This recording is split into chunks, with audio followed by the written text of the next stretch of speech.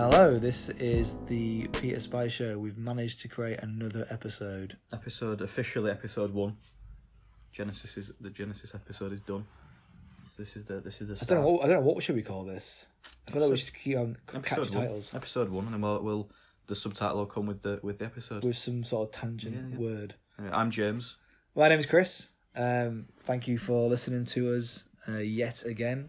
Although we say that, we have to presume that people are listening. Could be talking to ourselves here, but I mean, we are really, aren't we? But that's kind of, I suppose, that's the basis of a podcast. Is that we just talk to ourselves. Dom will be listening. Well, yeah, Dom. We probably got our friend Dom to listen. Just Dom. Hello, Dom. Thanks for joining. You're the man. So, last episode 0, talked about what we're going to be doing. Some, songs that have shaped our taste over the years.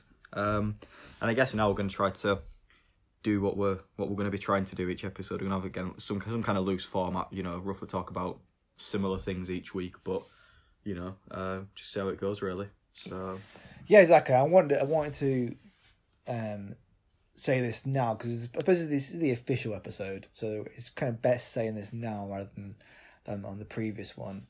Is the intro/outro instrumental that appears on the bookends, shall I say, bookends the podcast, and it's done by, speaking of HMV, which I spoke quite a bit about in the previous episode, is a friend who I used to work with. He lives down south and he makes beats for a living.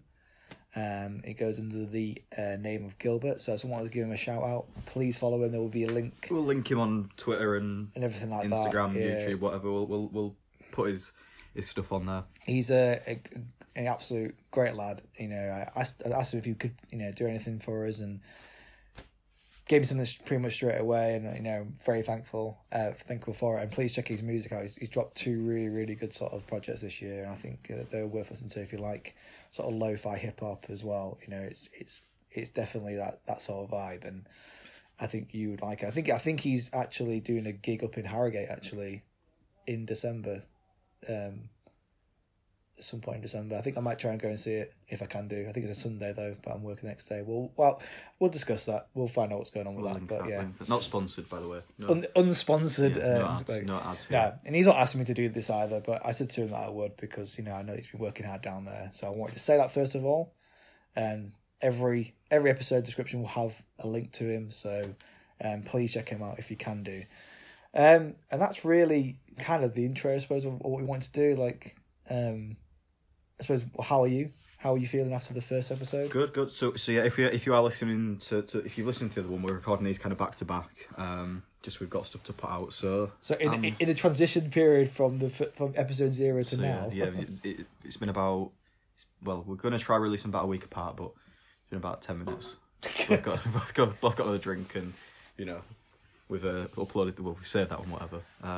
So keep going. I mean, to be fair, from our point of view anyway, I don't know what it will like listening to it. Dom, please let us know. It sort of seems to go better than we thought. Kind of easier to keep talking about stuff than we thought. Yeah, so it could come across as just us going on a bit, but Yeah, I mean, I don't get a chance to ramble, and I probably talk clearly on this than I do at work. At work, my mind goes 100 miles a second, and for whatever reason, when I'm talking about something in a relaxed environment, I'm all good. So I'm quite surprised that I can keep doing this. And yeah, I'm sure we'll come across boring to some people because we're not trying to be zany and trying to be, I don't know, against the grain, as people will say. It depends if you like grain, and it depends if you want to be zany. I mean, I can't think of any examples of anything like that, but. Neither can I actually. Now saying that, what are examples of that? I don't know. We'll have to. Maybe we have to have a zany against the grain episode. Yeah. Maybe we may have one today. Who knows? But I mean, yeah. The next thing we kind of want to start talking about is what we've listened to in the past week, which is going to be a bit strange because obviously we've just done episode 0 and now we're doing this back to back. I mean, fortunately, James hadn't been able to listen to that much, so the playlist that we'll probably end up putting will be majority of the music I've been listening to. Yeah, I guess to be honest, I've recently I've not had a chance to. I mean, we're recording this on a Friday, so there is stuff that's just come out today that neither of us really had a chance to listen to. But I've mainly been listening to albums that have come out through over the last like couple of weeks, really. So I guess that like kind of start of the month onwards, I suppose. What's been like your go-to song, like so say in the past few weeks? I've not been listening to any singles really. Main albums though have been new FK Twigs album. But like in terms of that though, like what is there like a song that's like a standout song there or? There's a couple. Sad Day. It's a standout one for me. And was it a sad day? It's not as sad as it sounds. But I've not listened to them just as it sounds until I've been listening to like the full album. But I think out of it, that's probably the main one that stands out to me. Without listening back to it, the new Michael Kiwanuka album as well. Oh, so how's that? 2 weeks or so ago. Really enjoying that. There's some. What did you like the album before that? I can't remember what it's called. Yeah. That was a broken heart thing on the. Yeah, that cover. really good. Really good, like remember. Long, like must have been like maybe like a 6-minute song or something. Yeah, I can't remember what the album was called. Like. Yeah, I remember seeing Kiwanuka live. 2012, like when he just came on the scene, like before Home Again came out, and I think I'd just been seeing my ex, or maybe we were about to start seeing each other at that point, and the Staves were supporting. And again, big fan of the Staves because of that performance as well. So yeah, really cool artist. But yeah, I mean, on that album, there's kind of some interludes in there, which I mean, it's an interlude into it, but you can't really expect too much. But other than that, I think pretty much all the songs on there are strong. It's for me one of the better albums I've listened to this year so far, I think.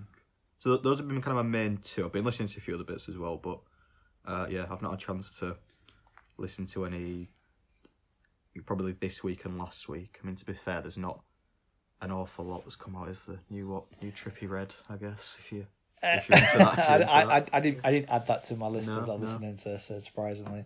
I listened to quite a few. I mean, I think, as I might have stated, maybe very briefly in the last episode, is I listen to a lot of albums, and maybe I don't digest albums enough I should do, and then maybe that, because I think as a topic maybe later on we probably will discuss, not on this episode, maybe in a future episode, is the length of. Well, not the amount, of albums that come out, and sometimes it can be so difficult to consume as much, and that's the difference. So, like, what I've done recently, I won't go through each song individually and why I like each song, because I think that can get a bit sort of monotonous. But I'll go through sort of albums that I've listened to recently. So, I'll start off with a hip hop one. So, Action Bronson and The Alchemist, Lamb Over Rice EP. I think if you know anything of Action Bronson, he has a style that's very similar to Ghostface Killer, although don't tell him that because he'll probably body slam you, as he had done to an interview one time. But sort of flamboyant sort of lyrics. Would you say he's got a high pitched voice? He's got a bit of a high pitched voice, I suppose. But yeah. I know what you mean. Yeah. And then it's over sort of Alchemist production. Again, if anyone knows The Alchemist, he made his mark when he did production for like Mobb Deep back in the day, and I think he actually has got a verse in one of the tracks as well. One of the albums, sorry. And his productions, although very simplistic, it's just a sample, repeat the sample, and then have like a hard drum. It's pretty much, that's usually his sort of go-to sort of thing, and it's just traditional sort of hip hoppy sort of sound, and it's a decent enough EP. I've listened to it and I liked it. I don't know whether it will make my top 50, but we'll see. Maybe I'll go back to it at some point. Next, I'll discuss an album called By Jenny Lewis. Have you listened to this, On the Line? I'm not listening to that one, but no, I've never really listened to it before, and I remember seeing it it must have been like Pitchfork or somewhere that was like raving on about the album. I thought, okay, well, I'll put it on my list and I'll eventually get through it, and I did, and I really, really liked it. It's got this really sort of simplistic not simplistic really. That's a bit harsh saying this, but it's just a nice album. Trying to like really explain it properly, because it's got like sort of folky sort of folky sort of moments on it as well. At the same time, it's kind of a bit poppy at the same time as well. So it's all this sort of alternative mixture of a bit of pop, a bit of folk, a bit of all, but then really good lyrics. And I chose a couple of tracks on there that I really liked on there. One of them was "Head's Gonna Roll," pretty much what it says is what she's talking about. And then there's Party Clown as well, which I think is a really cool song. It's just mainly about her just having a good time, but then really wanting this person at that party. So it's really, really interesting. I really quite like the arrangements on there as well. I listened to then by now it's called the Low Raw, their new album Ross. Well, Ross in lowercase with a full stop. Don't know why that's the case. Get it right. You need to... Well, yeah, we need to make sure. Be specific. The only reason why I listen to them is going to the sort of video game sort of side of things of my personality. A game came out called Death Stranding, and the Low Raw are pretty much heavily in the music's in the game the entire time pretty much. And weird enough, I don't know if it was just timely released, but they actually released this album like last week or the week before when Death Stranding came out, and it's a really good album. I think I would probably say they're similar to like if you mix a bit of Fleet Foxes and a bit of Radiohead, and I still can't think of the other band I'm thinking of. You mix them together and you get this sort of sound, and it's really, really interesting. I really, really like it a lot. I listened to an album called By Blood Incantation. And now the reason why I listened to this album was because it got Best New Music on Pitchfork. I thought, okay, well, I'll just try it out and see what it's like. And I actually listened to this last night about after midnight, so I do apologise about my neighbours. But all it is it's a very metal album. Was it? Is it an EP then, or is it an album? What is it? It's 36 minutes long, but it's 4 songs, and one song is 18 minutes. I actually don't mind it. Yeah, it's not my go-to, but I thought put myself out there, listen to it. I quite like the artwork. It's pretty, this weird alien looking up at the sky. Thought it was pretty cool, but to be honest, instrumentation wise, it's amazing. Like it's really well like arranged, choreographed in terms of what they wanted to do. I suppose what people I didn't put one of these songs on there. Was going to. I could have put the 18-minute one on, maybe bulk up the playlist. I didn't put it on there not because I didn't think people would like it or would try it. I just didn't think it. I don't know. It's not like it's the playlist is there for like where I would genuinely would go for it most times than not. I think what would deter a lot of people is that's basically what you hear. You don't really hear. It's like inaudible sort of lyrics, which is okay, I suppose. It's not amazing, but like unless you have a finely tuned ear, then yeah, maybe. I mean, and maybe because I didn't mind this album because I don't listen to enough metal music to know if it's rubbish or not. But I didn't mind it. It was okay. It was cool. I quite enjoyed that I listened to it. I listened to post-punk band from Dublin called The Murder Capital. Mm-hmm. Have you listened to them before? I've listened. I've not listened to that one, but I've listened to them. Yeah. So the album's called When I Have Fears. I chose a couple of tracks. I think because like occasionally I do like post-punk bands, and or if they a band that may have a similar sort of feel like that. Things like Parquet Courts and what's that one called again that came out? I can't remember what it's called. What the pack? Like a post-punk band. My brain is not thinking. When was this? Well, I got for a present from the team one time on vinyl. Recently? Yeah. What was it called again? Well, they're a British one. Didn't Slow Tie like them as well? From the team?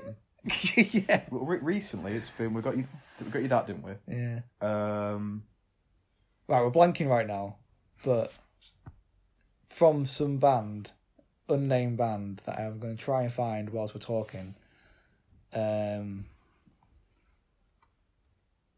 What are they called? Is it Joy something?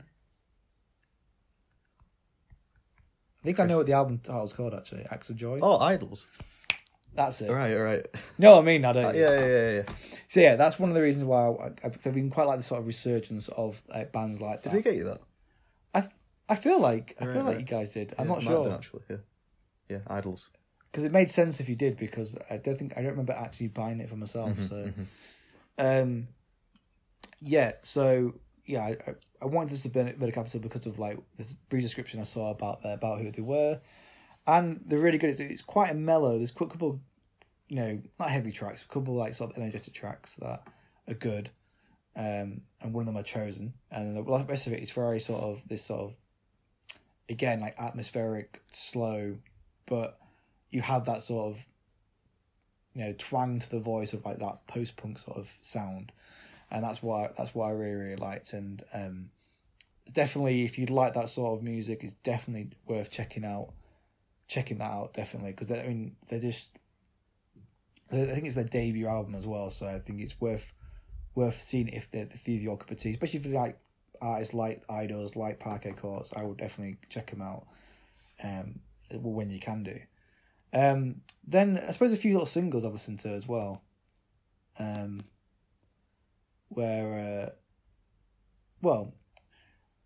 yeah, I mean, I didn't realise it's Sleater Kinney. Is that how you say it? Sleater Kinney? Yeah. Although I probably will discuss maybe at one point their album this year with St. Vincent, I didn't realise they dropped a new song in October called Animal, and it's really, really cool. It's much more what I wanted from the album than we actually got. Mm-hmm. And it's kind of like, if you remember like No More Cities to Love, that sort of direction. I feel like Animal is more that sort of thing, and that's what I was expecting when St. Vincent one produced it. But unfortunately, I don't know. It's a good album. I will talk about it one time probably, but I don't mind it too much. And then recently, just very, very recently, The Weeknd dropped a couple of songs. I've only listened to one of them, but I really like the new one, Heartless. And much like how he says, he's back to being his ways again, and it does sound like that. So it's no more this star boy. I'm a star boy. Starburst. No more Starburst sort of style. It definitely feels like Weeknd's going back to his roots. Much like that EP. What's it called? I said Melancholy. One with that last year. That was before. last year. That was I felt that was like that transition period of going back to maybe what it was as well. And I think if you are a fan of The Weeknd, definitely go and check that out. You will enjoy that a lot, I think. Yeah, we were saying before. I guess this is this probably needs to change, I suppose. But I don't tend to listen to a lot of singles. Like it's the same thing where I don't watch I don't watch trailers for like films I want to go see, because I feel like the singles are just there to get you into it out there. They're not it's not necessarily what the album's about, and if you listen to it in the album, it's probably going to be different to listening to it by itself. So if I know I'm going to listen to an album coming up, I tend to avoid listening to the singles. But I guess if we're talking about what's come out that week, we probably need to start. Well, if the I'll get back to you in 6 months about that one when it comes out. When it comes out in the album. All right, cool. Yeah. So 2020, we're gonna have a lot of content from you. No, I think I agree to a point. Like I don't tend to listen to singles. Like I'll hear a single and okay, that could be a bit of my sort of rule with trailers for me. If I like the first trailer, I won't watch any other trailers at all until the film comes out. Yeah. If I think the trailer is okay, then I probably will watch the second one and then use the same strategy. Singles are a bit like that. I tend not to go with singles, but I think because you may not get some music from some artists for such a long time. Yeah, I understand your point of you don't know where it fits in the. I suppose because we're both very similar minded, where we look at like the album as a concept and like how does it fit in that arrangement of from track 1 to track whatever number it's going to be. How does it fit with what they're trying to portray? I suppose that's how I look at albums. Where not every album is a concept, not every album is designed that way, but you do get albums where they're just throwing some tracks together and it doesn't really sound good as an album, but it sounds better as I'm singles. thinking like the ones that I haven't listened to recently, like so the most recent, like the Tame Impala one. I've not listened to that because I feel like they're a band where the albums it's a full album. It's not just eight random songs put together sort of thing. Off the back of that, I've put one of their singles on there. I only got around to listen to it the other day, and I really, really liked it. But you're right, because the Tame Impala are not a band like that. And yeah, that again, it's each to their own. We probably will have to, bury some of our habits. I can change my ways. I can change. Open to change. Hope for us all that sort of stuff. But yeah, I think we will have to probably change some habits, but we'll have to kind of grind our teeth. Is that right? You keep coming out with these phrases. We'll go with it. We'll have to grind our teeth into submission. That could be the title. That's going to be episode 1's title now. Then I chose a couple of singles. I won't go through some of the tracks I've got on here, but I chose the new Atmosphere single, BDE Maka Ska. I think that's how you say it. That's how I'd say it.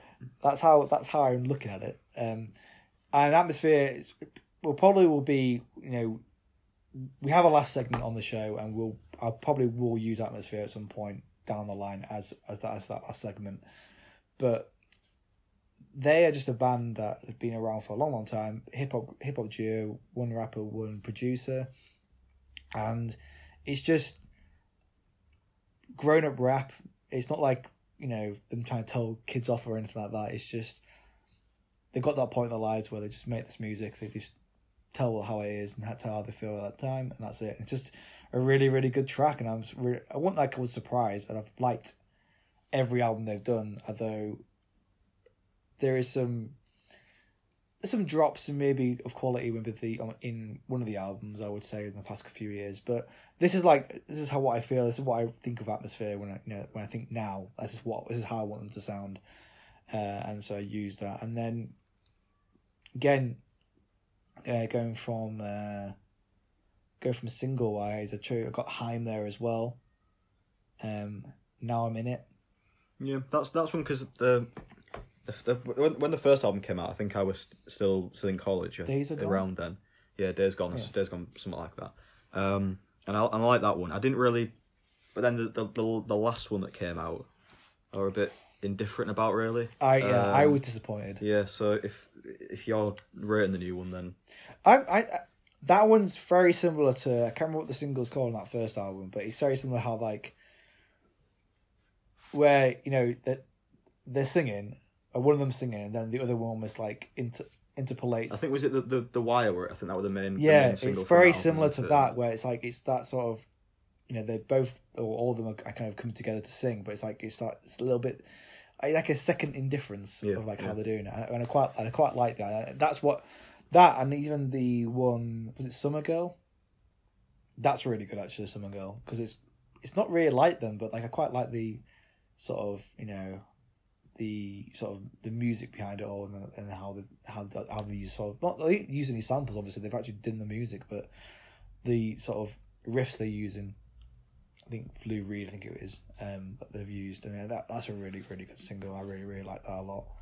And so yeah, there's probably some other tracks. There's a couple of the tracks I will talk about later, apart from my last segment.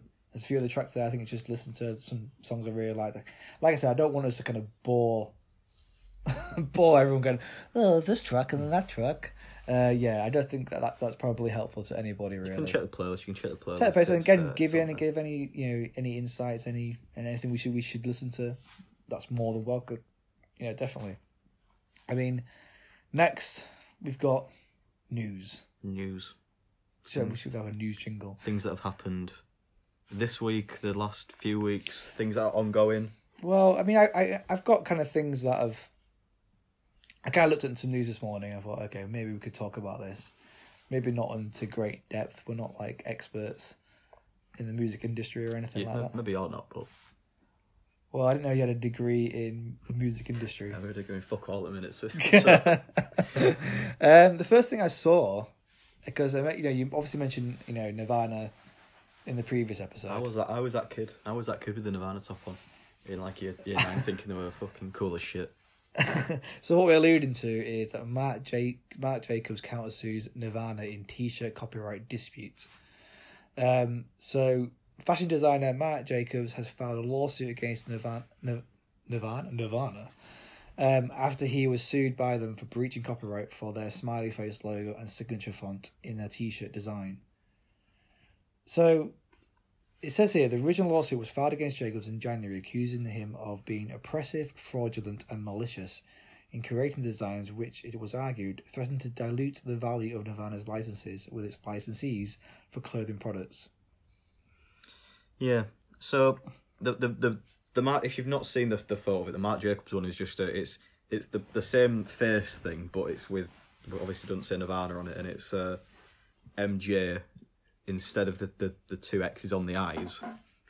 So it is pretty much copied and pasted across, isn't it? So Well, I suppose it's like artistic license, isn't it? but how far does that stretch though? So we're saying that's they've changed enough there to. Well, yeah. Yeah. I mean, they've changed the two letters to X's, and instead of heaven, it says Nirvana. Yeah. But is Nirvana a state of heaven? That's true, actually. That's a good point. So maybe it's almost. They got the thesaurus out and mixed it up a little but maybe bit. maybe that's the reason why. Maybe it bleeds into each other, and that's the thing. I mean, obviously that's a lot of money that have gone into those t-shirts, because how many people, if you even think back in the 90s, I don't really remember people wearing that much anyway. So I was always until sort of the new metal sort of group anyway, but Nirvana was always, you always see a Nirvana shirt every so often. I think it's just become a fashionable thing to wear on it. It's not. It's like wearing a Ramones t-shirt. Yeah. Or even like I don't know. I feel like Iron Maiden or Metallica now they're at that point where it's just you got a Primark and they've got the shirts there. Yeah. It's not really a music thing anymore, is it? Which I don't really have I used to, when I was in year 10 or whatever and listened to it, have a big problem with people wearing band t-shirts who didn't, but then it's a t-shirt really into it. What's getting angry about it? I suppose I can see where Marc Jacobs comes from, because I suppose if the logo is very similar, and is it copyright infringement there? I mean, what I don't understand about the whole thing is that if that's the way it is, if Marc Jacobs came up with the design first of all, what would the sue about in the first place? Like, I don't know if it says on here. Like, I don't understand why they, what were the point in them doing it if it were possible for them to just kind of counter it? We're almost just sort of setting yourself up for. Yeah, it says here, chief really. among, and this is like from The Guardian, chief among the alleged deficiencies is that it's not clear who designed the band's logo. The original Nirvana lawsuit claimed it was designed by late frontman Kurt Cobain in quotations, 1991. It first appeared on a flyer for a release party celebrating the album Nevermind, and it would later adorn the band's t-shirts. But in depositions during the lawsuit, surviving band members Dave Grohl and Chris Novoselic admitted they didn't know who created it. I think don't really give you more details, really, do that. No, nothing. I think let Nirvana, whoever, I don't know who actually has the rights. Was it actually Mark? Yeah, but then let them keep selling the t-shirts in Primark and New Look or whoever. Yeah, because then I suppose the t-shirts. It must be that someone owns the trademark and they're just letting it whoever wants it have it, aren't they? Yeah. So. I wonder how much money they really have lost. I don't know. They must be making shitload. Every fucker buys it, don't they? Yeah, I suppose so. I think they're still. I want you to give me a figure. I did do my research. I wanted to go into the depths of this court case. We'll keep looking at Should we just get as a rolling segment? Should we go, what's going on? Just an update on the Marc Jacobs suing Nirvana court case. Next, I saw that Michael Jackson biopic is coming from the producer of Bohemian Rhapsody, with a script by John Logan. I don't really know John Logan that much, but I might check that in a second. I think my main things with this is that, however well it did, Bohemian Rhapsody is shit. Whoa. It's not a good film. I've not seen it, so I can't say anything. It's Rami Malek will have a great job. The film is not a good film. Why isn't it good? So, for background's sake, are you a fan of Queen? Not a massive fan, but I like Queen. I think the story wise, it's not an actual honest portrayal of what happened. Which, if you're making a biopic, then isn't that the point of it? No, but it's Hollywood though. The thing that I don't get as well is that the actual story of what happened, it's compelling enough to actually tell as it happened. Yeah. The fact that they changed it, read into that what you will. Yeah. I think there's a lot to say about the way they portrayed, AIDS and things like that as well. Which, making a Michael Jackson documentary, maybe there's some things that might not be handled as well as they could. So more like there'll be embellishment. I don't. Yeah, it's the main the thing that it just as well. The editing was awful. There's videos on YouTube. You can a lot about that. Really? I'm not the first person who said that. And then, as well, the fact that it's about Michael Jackson. Obviously, it's a sensitive subject, so it's. Yeah. Do you just focus on when he were younger, which is the impression I get is that they're going for the start of his career, that kind of era. I'll read. It says so a new biopic about the life of Michael Jackson is in the works from producer Graham King. King is best known for his sanitized Queen tribute, Bohemian Rhapsody, which made $900 million. That is at the worldwide box office. So it says the untitled Mike Jackson story will be penned by John Logan, as I mentioned earlier, who apparently is a frequent collaborator with Scorsese. That's 2 episodes in a row with. Oh no, that was just a conversation we had. Sorry, a flake off-air conversation there about Scorsese because we're going to be speaking to him about it in a second.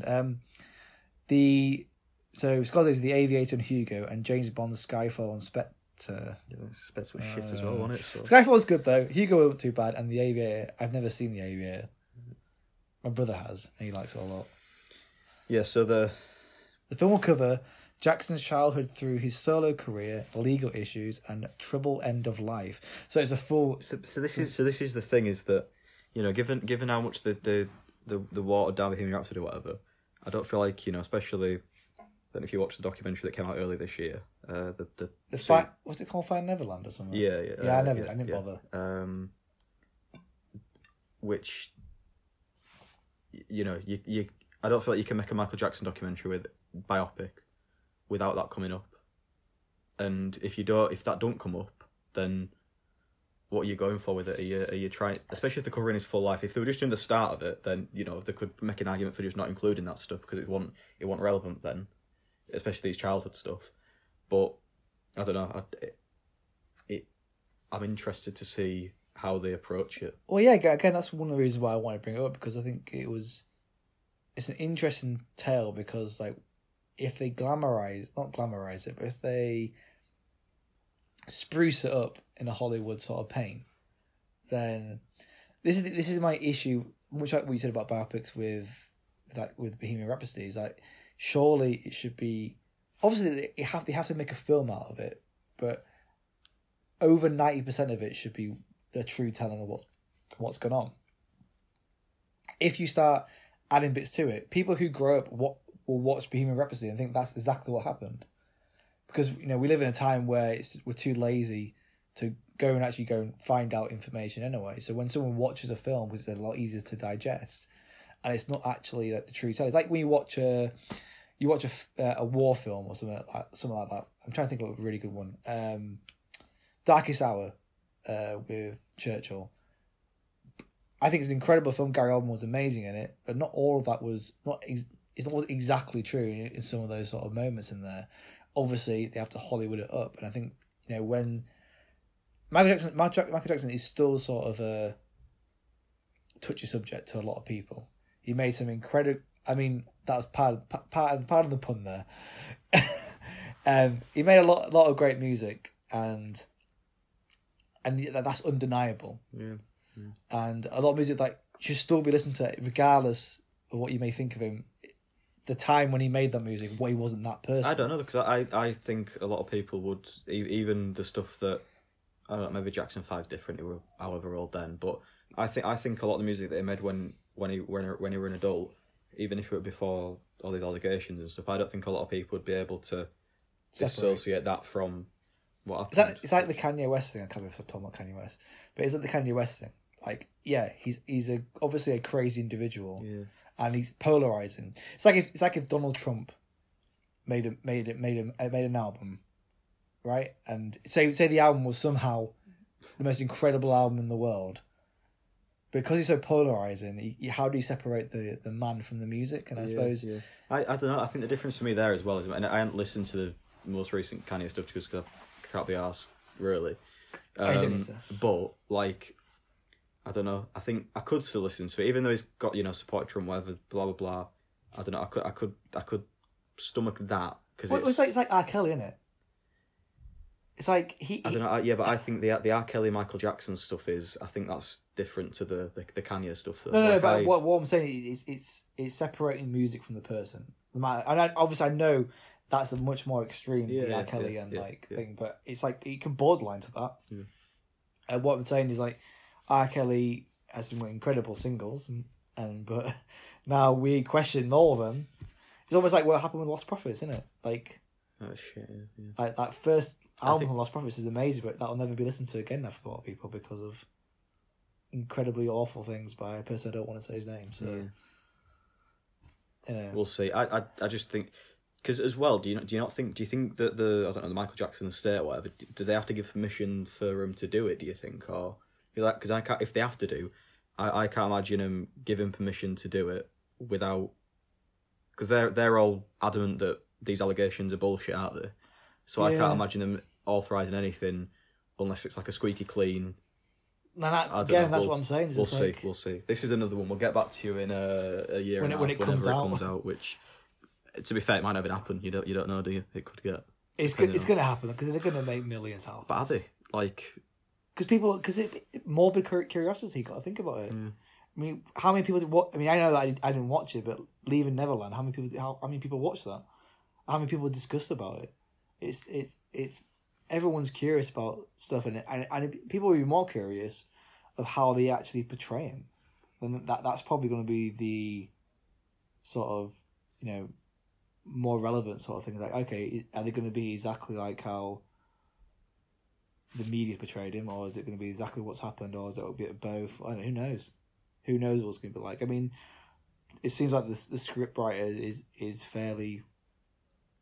Well, we won't go about Spectre, but he seems like he's okay. If Martin Scorsese thinks he's all right, so we'll have to see with that. MJ biopic will Oscar season 2021. We'll see. Yeah, we'll stream the Oscars, see if it'll win. The next one I saw was on Pitchfork. And it said, Massive Attack launched a major study of music industry carbon emissions to combat the live industry's contribution to the climate crisis. So they commissioned a major study of carbon emissions from the live music industry, teaming with the Tyndall Centre for Climate Change Research, which is a broad group of climate scientists. And the band pledged to map thoroughly the carbon footprint of band tour cycles and to present options that can be implemented quickly to reduce emissions, according to a press release. I thought it would be interesting to talk about this because obviously, us being in Britain, the climate sort of thing, climate crisis in the news is quite prevalent, especially with that Boris didn't turn up to that previous meeting, and not just that, in general. If you have to be sleeping under a rock, obviously Greta Thunberg, or however you say her surname, she, obviously, this young girl is leading the change for, sort of us waking up. And I thought that was interesting to see how much does the tour. Yeah, I guess with that thing as well about Coldplay of, whether anything is a good thing or not. Coldplay have said they're not touring at all, because until something's changed because of the contribution towards it, which I think that by itself is a bit pointless because it's like, if you're not doing enough to change it, then what's the point in not doing it? But I guess this is at least, looking into it. Well, yeah, it'd be interesting to see how much does it increase. Yeah. Because you got to think about, if you just look at like the major artists, even like it's like legacy artists that are touring around the country, around the globe, to big acts in the charts. Obviously, we all forget, much like a film. You forget what goes into a live performance, what goes into an actual film production, and maybe there is ways of cutting costs. I mean, I don't know. Like, I think what are the main things going to be though? I think it's obviously going to be the travel side of things. Obviously going to be a massive thing into it for particularly air travel and stuff like that. Well, I mean, do it mean they have to have like hybrid trucks then? Is that even a thing? You would have thought tour bus and shit like that. You would have thought you can probably get something like that, but I don't know if it's. Are they saying what generates when they're playing? That's what I'm thinking. Yeah. Like it'll be the power side of things from stage lights and audio and stuff like that as well. That must be the bulk of it, surely, because like traveling, you can almost.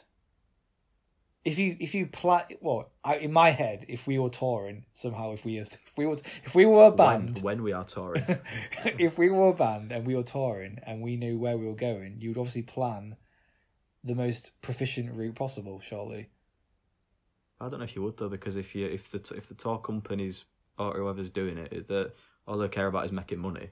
It's just the cheapest way of getting there, isn't it? It's going to be cheaper to get probably. Yeah, but what I mean is the shorter distance between gigs. Is what I'm saying. So if we were doing that, that's how I would think it. Yeah. We wouldn't want to go.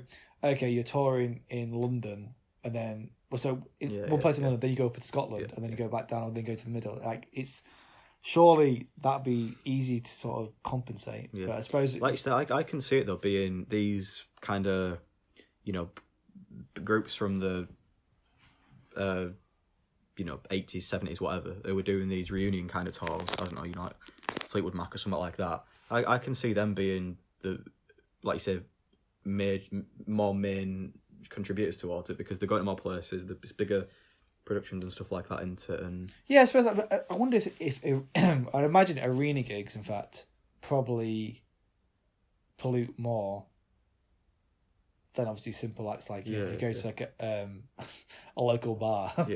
Probably more likely than anything else. But I suppose then again, you look at the sort of travelling, how much they're emitting, all that sort of stuff. I think it'd be. I wonder if they will actually disclose this. I don't even say. Doesn't say when it's actually going towards, an end date for it. So I wonder if we'll actually get information for that then. You would have thought so. If they've commissioned it and stuff like that, you would have thought something will get released, wouldn't you? Really? Well, you'd hope so. And then maybe on a future episode we could discuss it. Yeah, I suppose really if you're doing this and then you find out that this specific section is doing more towards it, and then you just don't publish it, and then they don't do anything about it, surely publishing it would get pressure put on them, wouldn't you know what I mean? So I think it. I mean, it's only for the benefit of everyone, really. I think it's great that they're doing it. It's disappointing that it's not like an artist that is the zeitgeist of the time. Let's just think about the Coldplay thing. Coldplay are massive out there. If they of all people, if they hopped, if it's alright cancelling your tours and that, but if they hopped on something like this, it's more exposure into it. So, but the worst version of the worst. There's two people, Chris Martin in the industry. Obviously, Chris Martin and Coldplay. Yeah, but the better Chris Martin is DJ Premier. I don't know. I think I Well, it's because Coldplay dropped an album on your birthday, mate. That's all. Thanks, Chris. That's all right. So from what I was saying a little bit earlier, that we had a bit of an off-air discussion about Martin Scorsese and the tie into the Bohemian Rhapsody, which I didn't realise was going to be the case. Pitchfork put on a really good sort of article about a history of Martin Scorsese references in music videos. I think it's worth. Steps of Joe Pesci here, but is that a different thing? No, that's a bit later on, mate. Don't worry. You're jumping ahead. burying the lead now. I'm joking. We're in the first episode. I'm not going to go into much of the detail. I just feel like if you go to Pitchfork, you'll probably see it on there. If you like Martin Scorsese, it's kind of an interesting read. I read through a little bit of it all, and I'll probably read a bit more after we've done this episode. But yeah, it's really interesting how the cinematography was kind of, his sort of style was used a lot in music videos, because I think he referenced that he only ever did 2 music videos. So one which was Bad for Michael Jackson, and Somewhere Down the Crazy River for his friend and longtime collaborator, the band's Robbie Robertson. And so it's interesting, because he's known to like love music, doesn't he?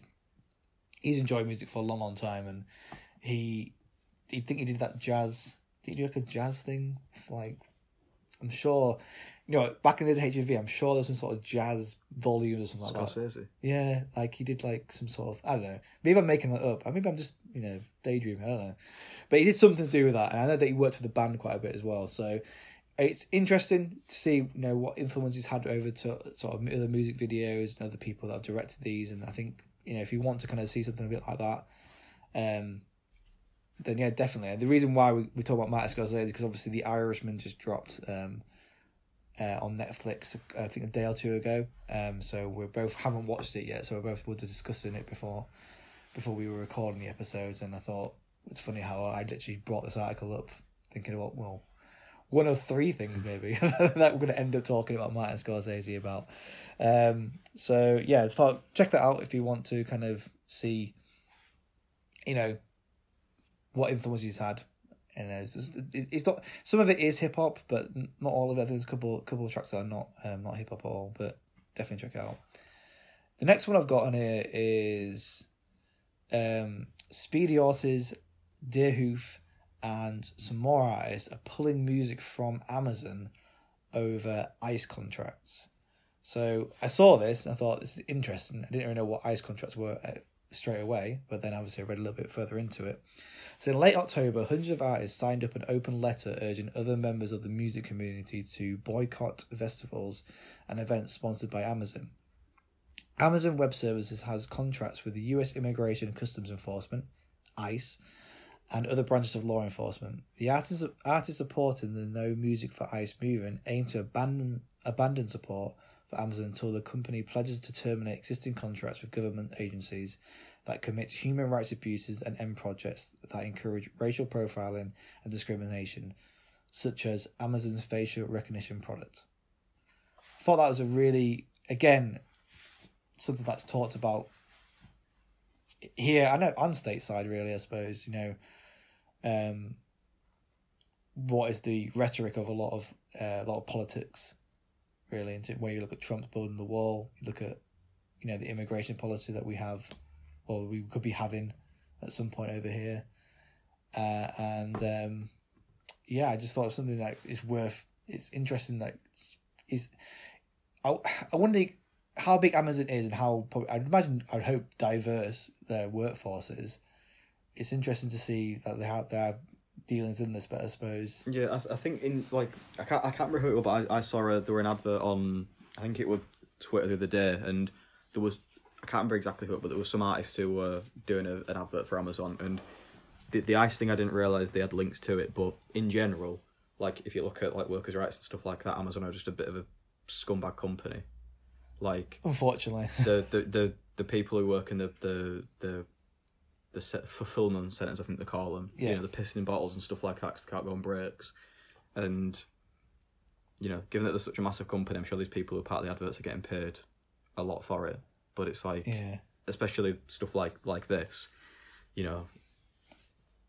how much you're willing to sort of close your eyes to and ignore for the sake of getting your Amazon check through the post sort of thing. And I guess unfortunately with who it is, the relatively smaller artists out there, it's not. I think that's why I wanted to put it on there, because it's interesting. It's these artists, not, again, much going about the story before. It's not big artists that are making a big noise, and that's the annoying thing.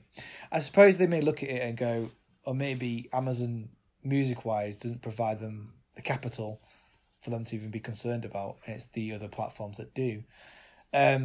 Much like any big sort of business, you know, they need to sort of sometimes maybe wake up when they're so accustomed to not doing the right thing. And I like Amazon. I use Amazon all the time. I'm sure most people do.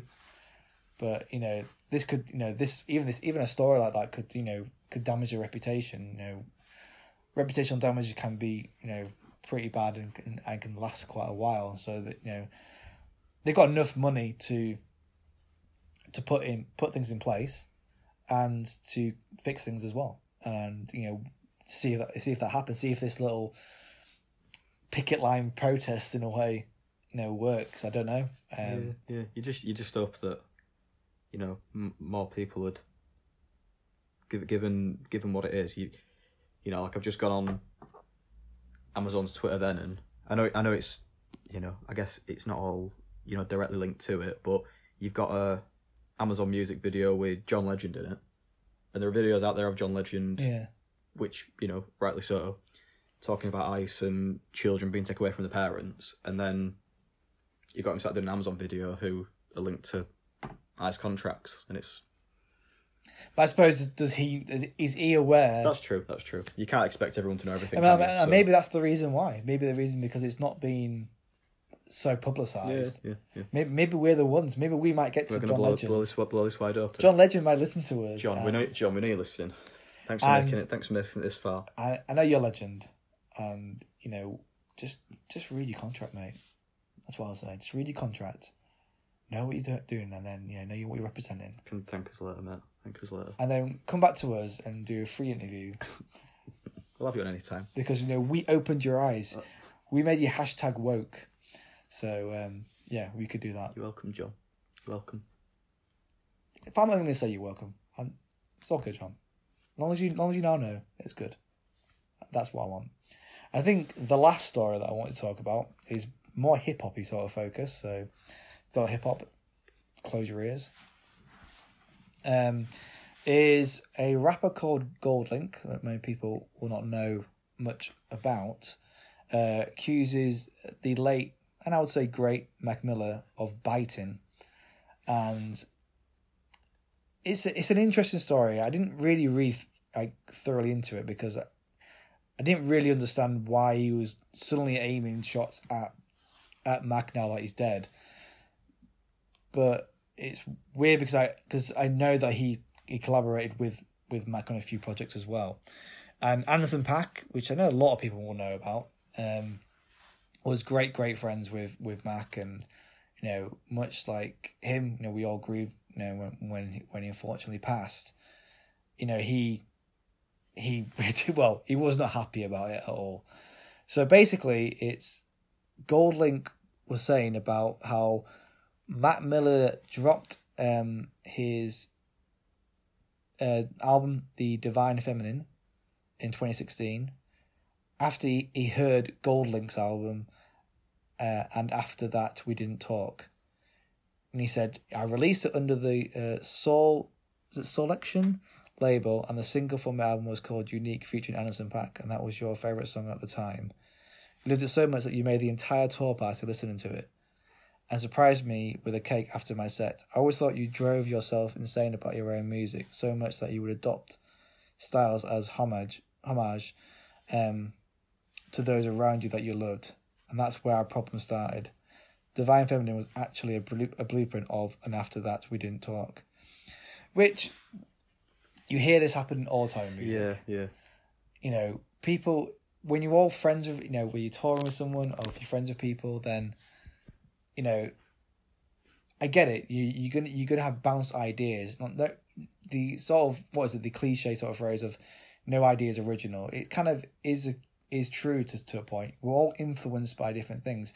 We're not the first ones to create a podcast. I'm sure we're not the first ones to create a music-based podcast. You know, so, you know, or maybe we will do. No, maybe we're starting the blueprint right now. We are the blueprint. That's what I'll say. That's what I'll tell people. But again, I remember going back to like what I said in the last episode about Nas. When Nas and Jay-Z were beefing, they were doing diss records to each other, and Jay-Z just dropped Blueprint, and Naz's line said, how can you call your album like that when KRS already named an album called Blueprint? And it's just the thing, people called, even track titles can be very similar because you're just influenced by something else. That's the thing, and I mean, the way it went about it, it's just a bit of a. Yeah, I mean, Anderson .Paak, his response was, I would imagine your weird ass posted up somewhere just like this when you decided to make that disrespectful, narcissistic, jealous, and grossly unnecessary post. Why would you do that? Why would you do it? I can't even understand it. Maybe your belt was wrapped around your goddamn waist too tight, or maybe it was the choker cutting the circulation off to your brain. But since you felt it necessary to bring me up twice, and my boy ain't here to respond, I'ma say it like this. You ain't the first to make an album inspired by our relationship. You ain't the first to make a song featuring Anderson .Paak, and you are the first to disrespect my friend, who is no longer here for absolutely no reason, and I can't stand for that. That's the thing as well. I feel like whenever I've sort of seen like interviews and stuff with Anderson .Paak, he seems like a pretty sort of relaxed guy, doesn't he? And as well, yeah. And to kind of go off like that, it's a bit sort of speaks for itself, doesn't it? Really. Yeah, I think he ends it in a way of saying, "Look, I'm not a tough guy, and I'm not about negativity, but this bugged me bad, bro." And he goes on about saying that he called him and DM'd him, and that's why he ended up saying it in a public post. I think it's fair enough, when someone's, it's like if you died, James, and I hope that doesn't happen until 80 years time. You called me out saying, and who can we say? You were just using me. Yeah. Okay. Yeah. No, we'll say Dom. Dom. We'll keep using Dom as a thing. Dom, we know you're listening. And Dom started, calling you out for something else. I can't even think what it could be. I've not even thought about this pretend story straight. It'd be I would say I'm not like an angry guy all the time. I know that people think I'm an angry guy. Confrontational person, are you? I don't know. I don't think I am. But I would obviously, I would feel a way about someone saying that, and anything like that. Even when you are still alive, and that's something that said like that. We won't go back to Scabneck. That's a different story. But things like that. No, it's not cool when you do it to someone who unfortunately passed, who didn't intend to pass. Yeah. Well, as far as we're still aware that he didn't intend to end his life, and I don't think he did either.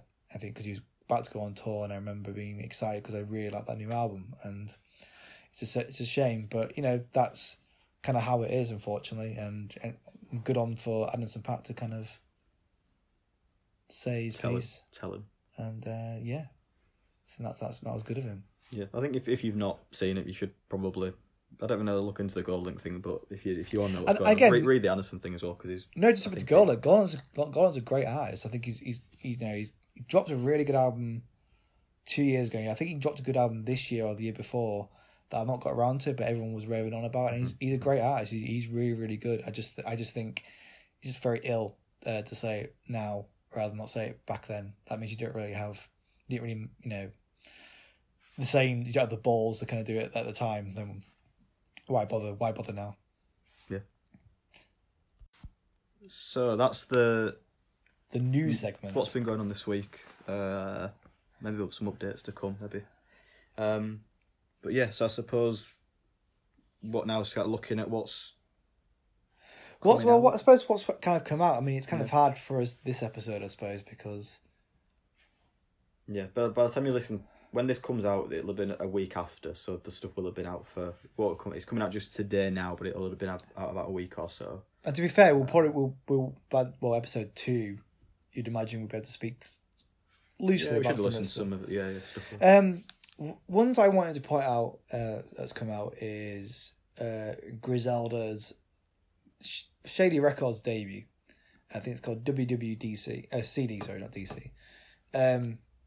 And who Griselda are? They are 3 rappers from Buffalo, New York. And they got signed to Shady a few years ago. And much like myself, being a Slaughterhouse fan, I was worried because they're very underground sort of sounding. They're very much the old sort of Mobb Deep style, sort of New York, feeling, hardcore, When I say grimy, I don't mean like grime in terms of how it is over in the UK. I mean like the really sort of gritty streets of New York sort of style rapping. And it's a guy called Conway the Machine, West Side Gun, and a guy called Benny the Butcher. And they just embody that sort of old New York. And I was very, very worried that this is not going to be a great album. But I heard one of the songs. I think it was called Dr. Birds. That was it just seemed like it was the same sort of style they've been doing throughout all their mixtapes, for all the sort of little projects they've been doing, which is great. That Shady hasn't had that much influence. Because I think that was the problem with Slaughterhouse, is that maybe there was a bit too much sort of hands-on approach by Eminem. But I'm hoping that it's going to be a really good album. It's one album that I really want to check out. And I'm coming from the New York sort of style sound as well. Sorry, there's a lot of hip hop here because not really that much really coming out. But next is Fabulous's Summertime Shootout, number 3. The previous Summertime Shootout albums have been great. Again, it's fab to being fab, but the fabulous sort of New York sort of style that you work at it's how I got into him, really. He has done some lot of pop records and stuff like that, but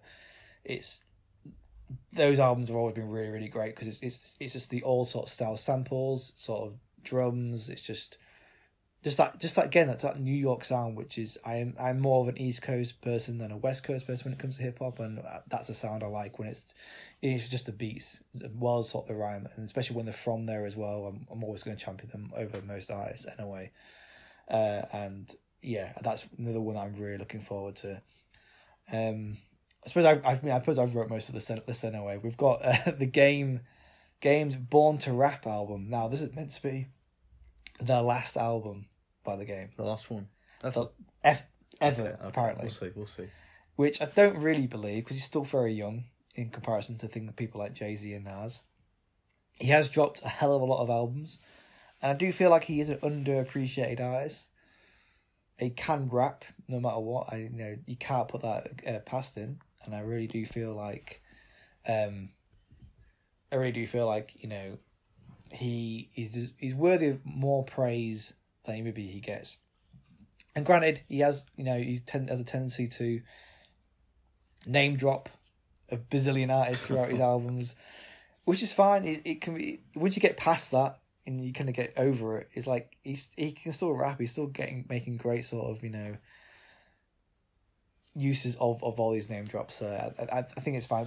My only problem when I go into this album is Ed Sheeran's on it. Ed Sheeran. He's on the beginning and the beginning and the end of this album, and I was like, oh. I ain't got beef with Ed Sheeran. I just don't not particularly fond of him.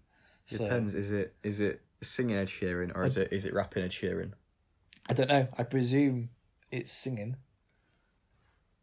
Because I feel like when a rapper does, well, anyone does that with like a big artist who he just like when Eminem dropped the Piss Poor Revival, and Sheeran was on it, and I was like, why are you going to like a pop artist to kind of almost sell your album? Yeah, I'm sort of on when it comes to like rapping Ed Sheeran, I kind of side with Wiley on the whole. I'm there. What, the appropriation thing?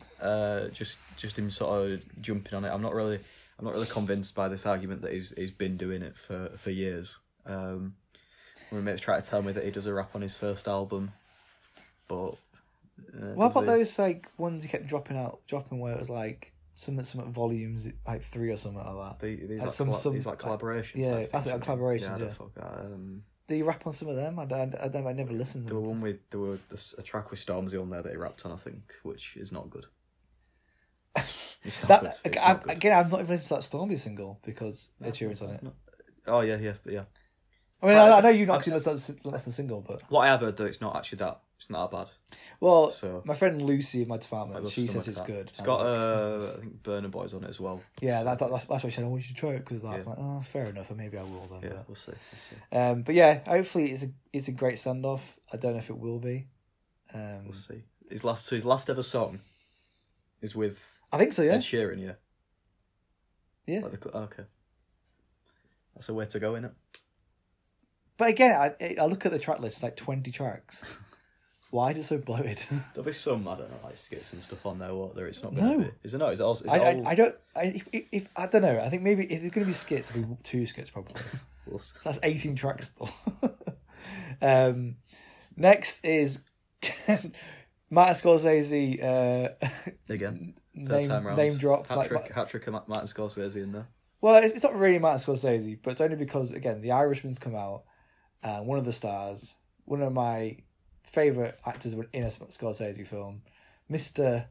Joe Pesci, has dropped an album called Still Singing, which, do you know what? I'm going to, hand on my heart, I'm going to listen to this album. I feel like that's a great. Do you reckon it's a good Christmas present album? Do you think? I don't know if it's Christmas songs. I mean, I could find out now for I mean, but I'm just thinking, Bradley Walsh of The Chase, he did an album like 2 years back, and that was the biggest selling debut of that year.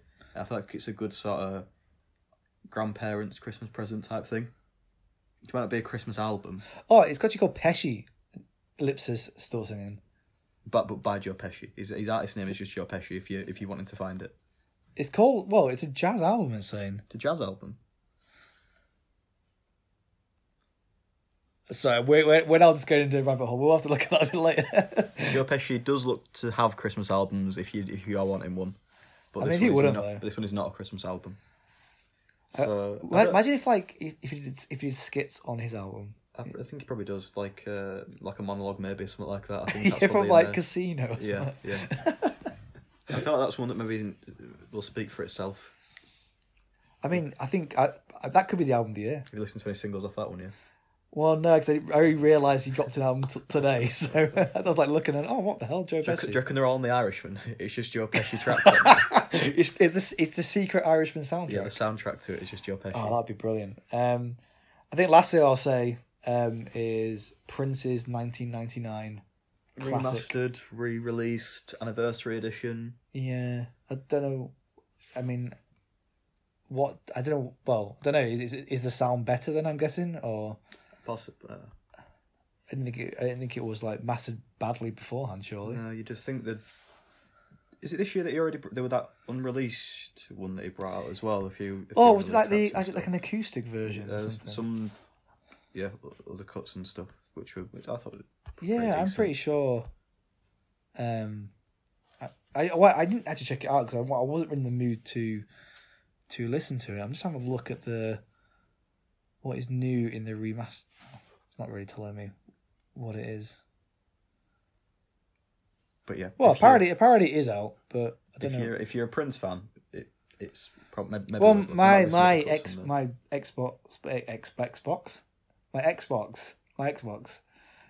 ex-boss at HMV, he's a big Prince fan, so I'm sure he would be listening to that version. I can't see it on Apple Music. Yeah, so I did say it's come out though, so yeah, maybe it's just a physical release only. Maybe I'm not too sure. And speaking about physical releases, there's a new Jamie album that's come out, but speaking of HMV, only available on CD or vinyl from HMV. So if you're fancying a walkout, and Black Friday, pick it up. Yeah, if you actually have a CD player or a record player, which I mean, I do, so I'm quite fortunate. But I'm intrigued, and it's a topic that I want to talk about at some point later down the line about this stance that Jamie's got. Yeah. I know that our good friend Matt messaged me. He's bought the CD, so he'll be giving me some insight on it. I'll probably end up buying the CD because the vinyl's quite limited. I don't really want to. Well, it depends. If it sells out, it sells out. I can't complain about that.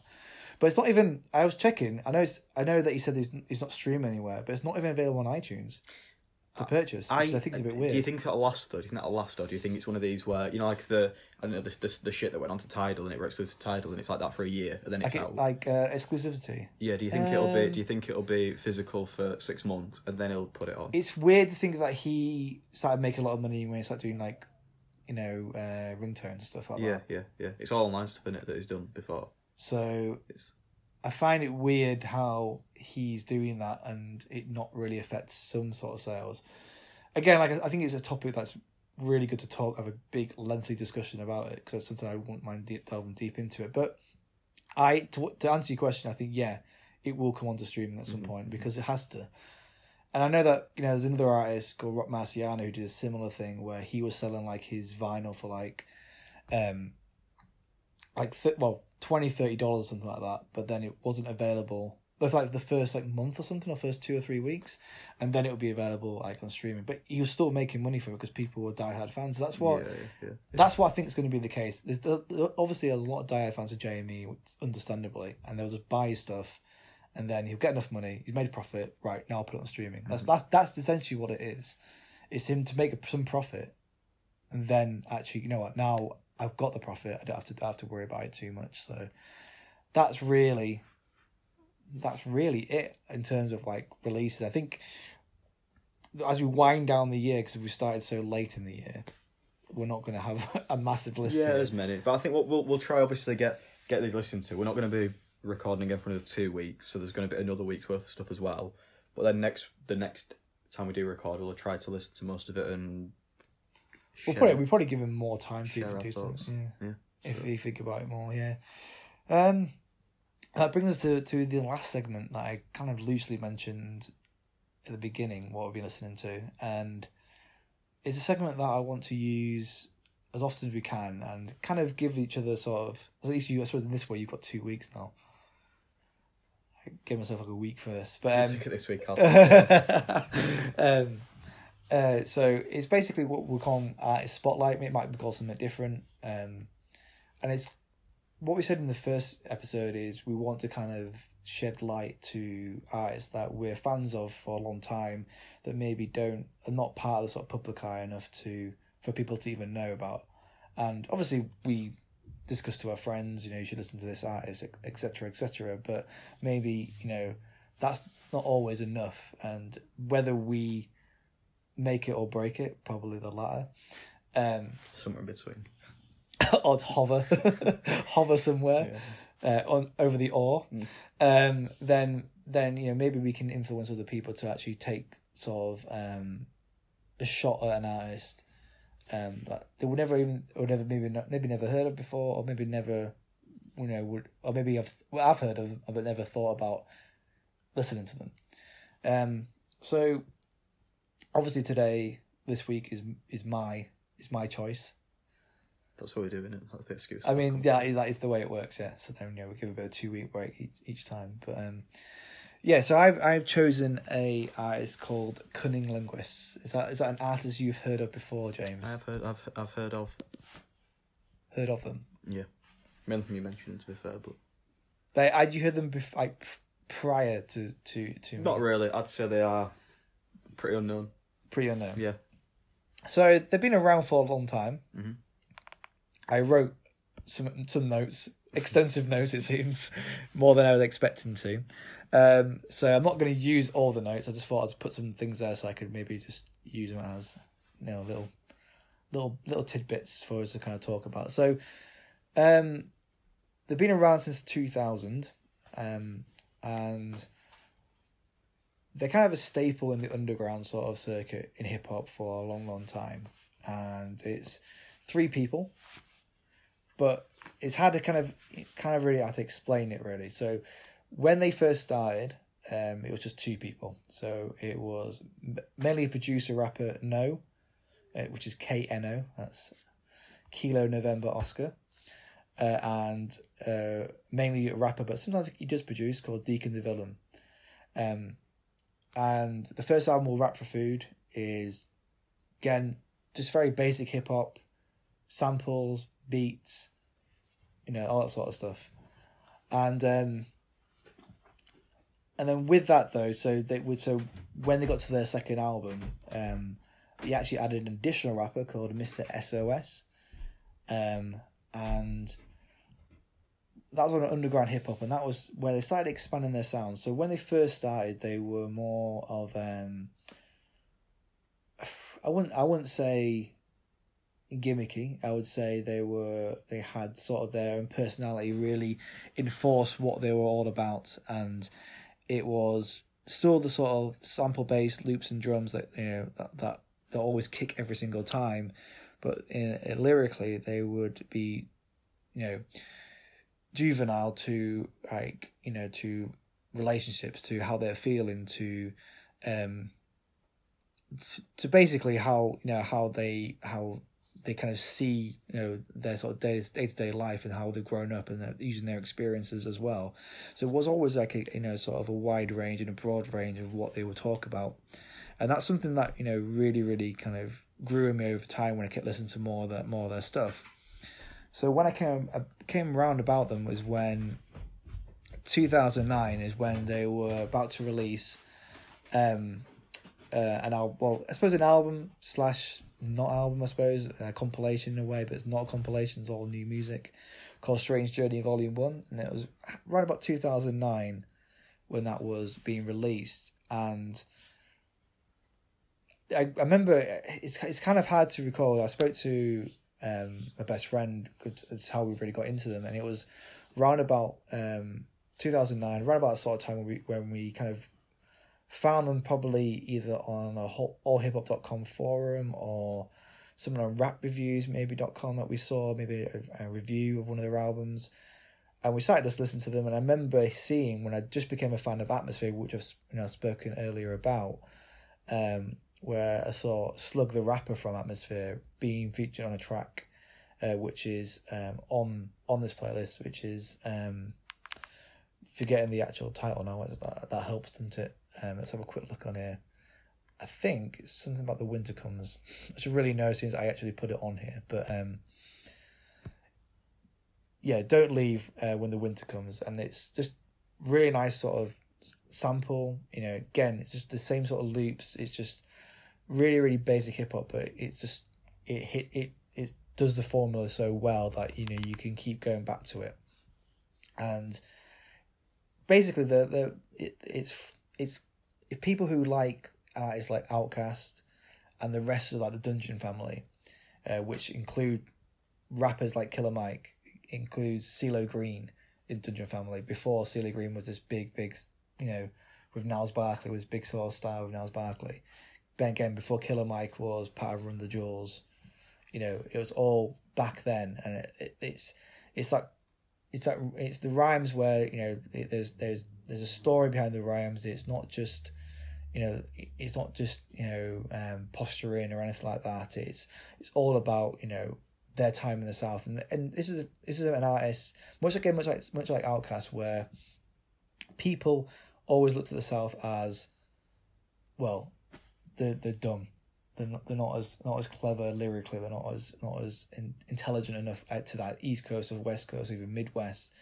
And Outkast was always, people could easily say that, even like Underground Kings and Ghetto Boys and Cunnilinguists are amongst that sort of pantheon of Southern rap groups that showcase the sort of wide range of their lyrical ability, as well as the production as well. And although production is very much sample based at the times, it's also more intricacies with that as well. And they poke fun at that sort of stuff in a couple of albums, where from what critics have said and things like that. And I think Cunnilinguists are a group that you should definitely check out, because I feel like they do offer a wide, I can't use a wide range, but this broad sort of view of hip hop and give you the South as it is. And the album that I chose was my favourite album. I think my best friend's favourite album as well. It's called Dirty Acres. And the reason why I recommend that is because it literally, from beginning to end, it showcases each of them in terms of how they've grown up in the South, and in this sort of the typical, when you think about America in the South, what do you think of?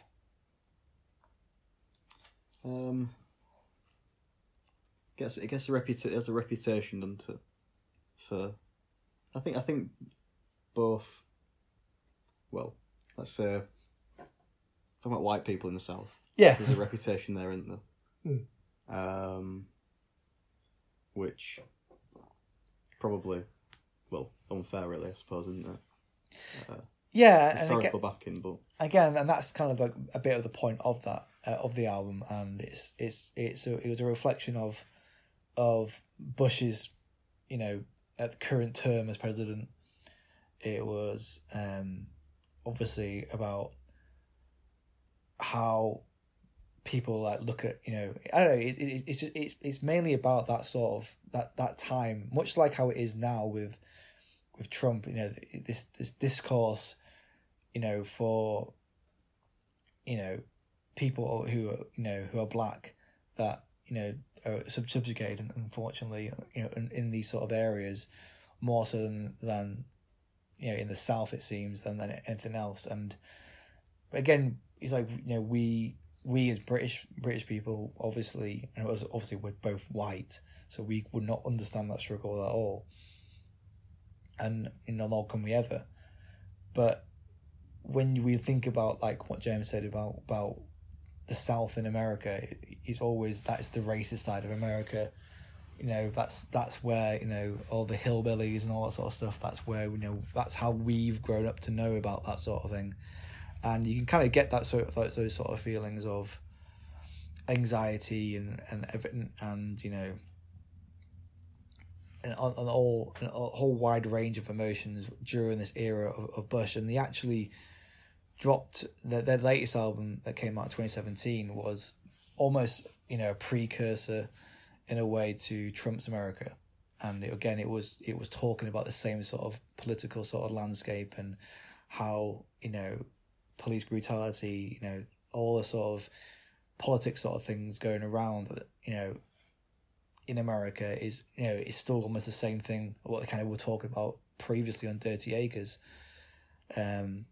which is unfortunate, but in a way we're blessed to have two really good albums. I think all their albums are great, but this Dirty Acres especially is a great album, a classic album in its own right. And I think it's an album that should definitely be listened to if you like hip hop and if you want to have something a little bit different. That is an album that I think you should maybe try out, James, maybe. And anyone should try out, including you, Dom, if you're still listening by this point, which I'm sure you are. And yeah, I think Dirty Acres it's solid from front to back. And again, it's not just all misery about what's going down in the South. It's all wide range of sort of different type of songs, and I don't really want to bury anything in terms of what's in it, but I think it's definitely worth a listen to. And I think the wide range it's an album that's arranged so well that you want to listen to it from beginning to end rather than just listen to the odd tracks. That's how I've always felt with that album. So yeah, that's pretty much it really, in terms of that little artist spotlight. I'm sure we'll see if mine's as extensive. But well, I didn't even use half the notes I used, true. So I wanted to use a little bit more, but I didn't want to keep going on with my dribble. So are they in the playlist as well? It's just some tracks in the playlist for that. Yeah, like I said, Don't Come When Winter. Well, I got it wrong again. I don't even know what it's called. Don't Leave When the Winter Comes. I knew it was Don't Something. I've got that from.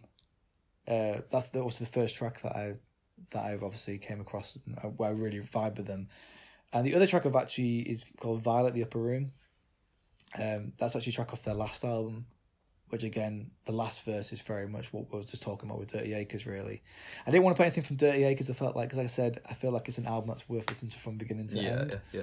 So I could put a couple of songs on there, because there's some songs I really, really like, but I don't want to kind of go into too much depth with that. But I think that's why I put those two songs on there, because one, that's a song that I got me really into them, and then that Violet the Upper Room is a single that pretty much embodies what kind of Dirty Acres is about, but also about what that album is about as well. So that's why I wanted to put that on there. Yeah, good. So we'll a similar thing next episode, but we'll try to get something a bit different each episode, I suppose, as well, so we're not just sticking on the same thing.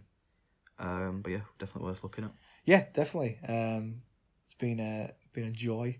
Episode 1 done. I think so. That's what we're going to try to do. Same loose format each episode. Obviously, different stuff that we're talking about, but yeah, I guess we'll wrap things up there. If you haven't already, which you probably haven't, if you want to follow us on Twitter, that's at Peter Spice Show. On Instagram, the Peter Spice Show. We're getting the YouTube channel sorted at the minute as well, because we're going to be putting the podcast up there. Another thing, you can find us on Spotify, SoundCloud, perhaps. Yeah, I think it should be on SoundCloud and as well. we're going to try and get it on iTunes, but bear with us on that one. And yeah, if there's any albums that have come out that we've not mentioned that are coming out soon, you know, definitely mention it to us. We'll try to check them out. Oh, any news? Any news you wanted to discuss about? Yeah. Any topics that we've not talked about that you think are worth looking at, let us know. And see you in a week's time. Yeah, peace out. Peace.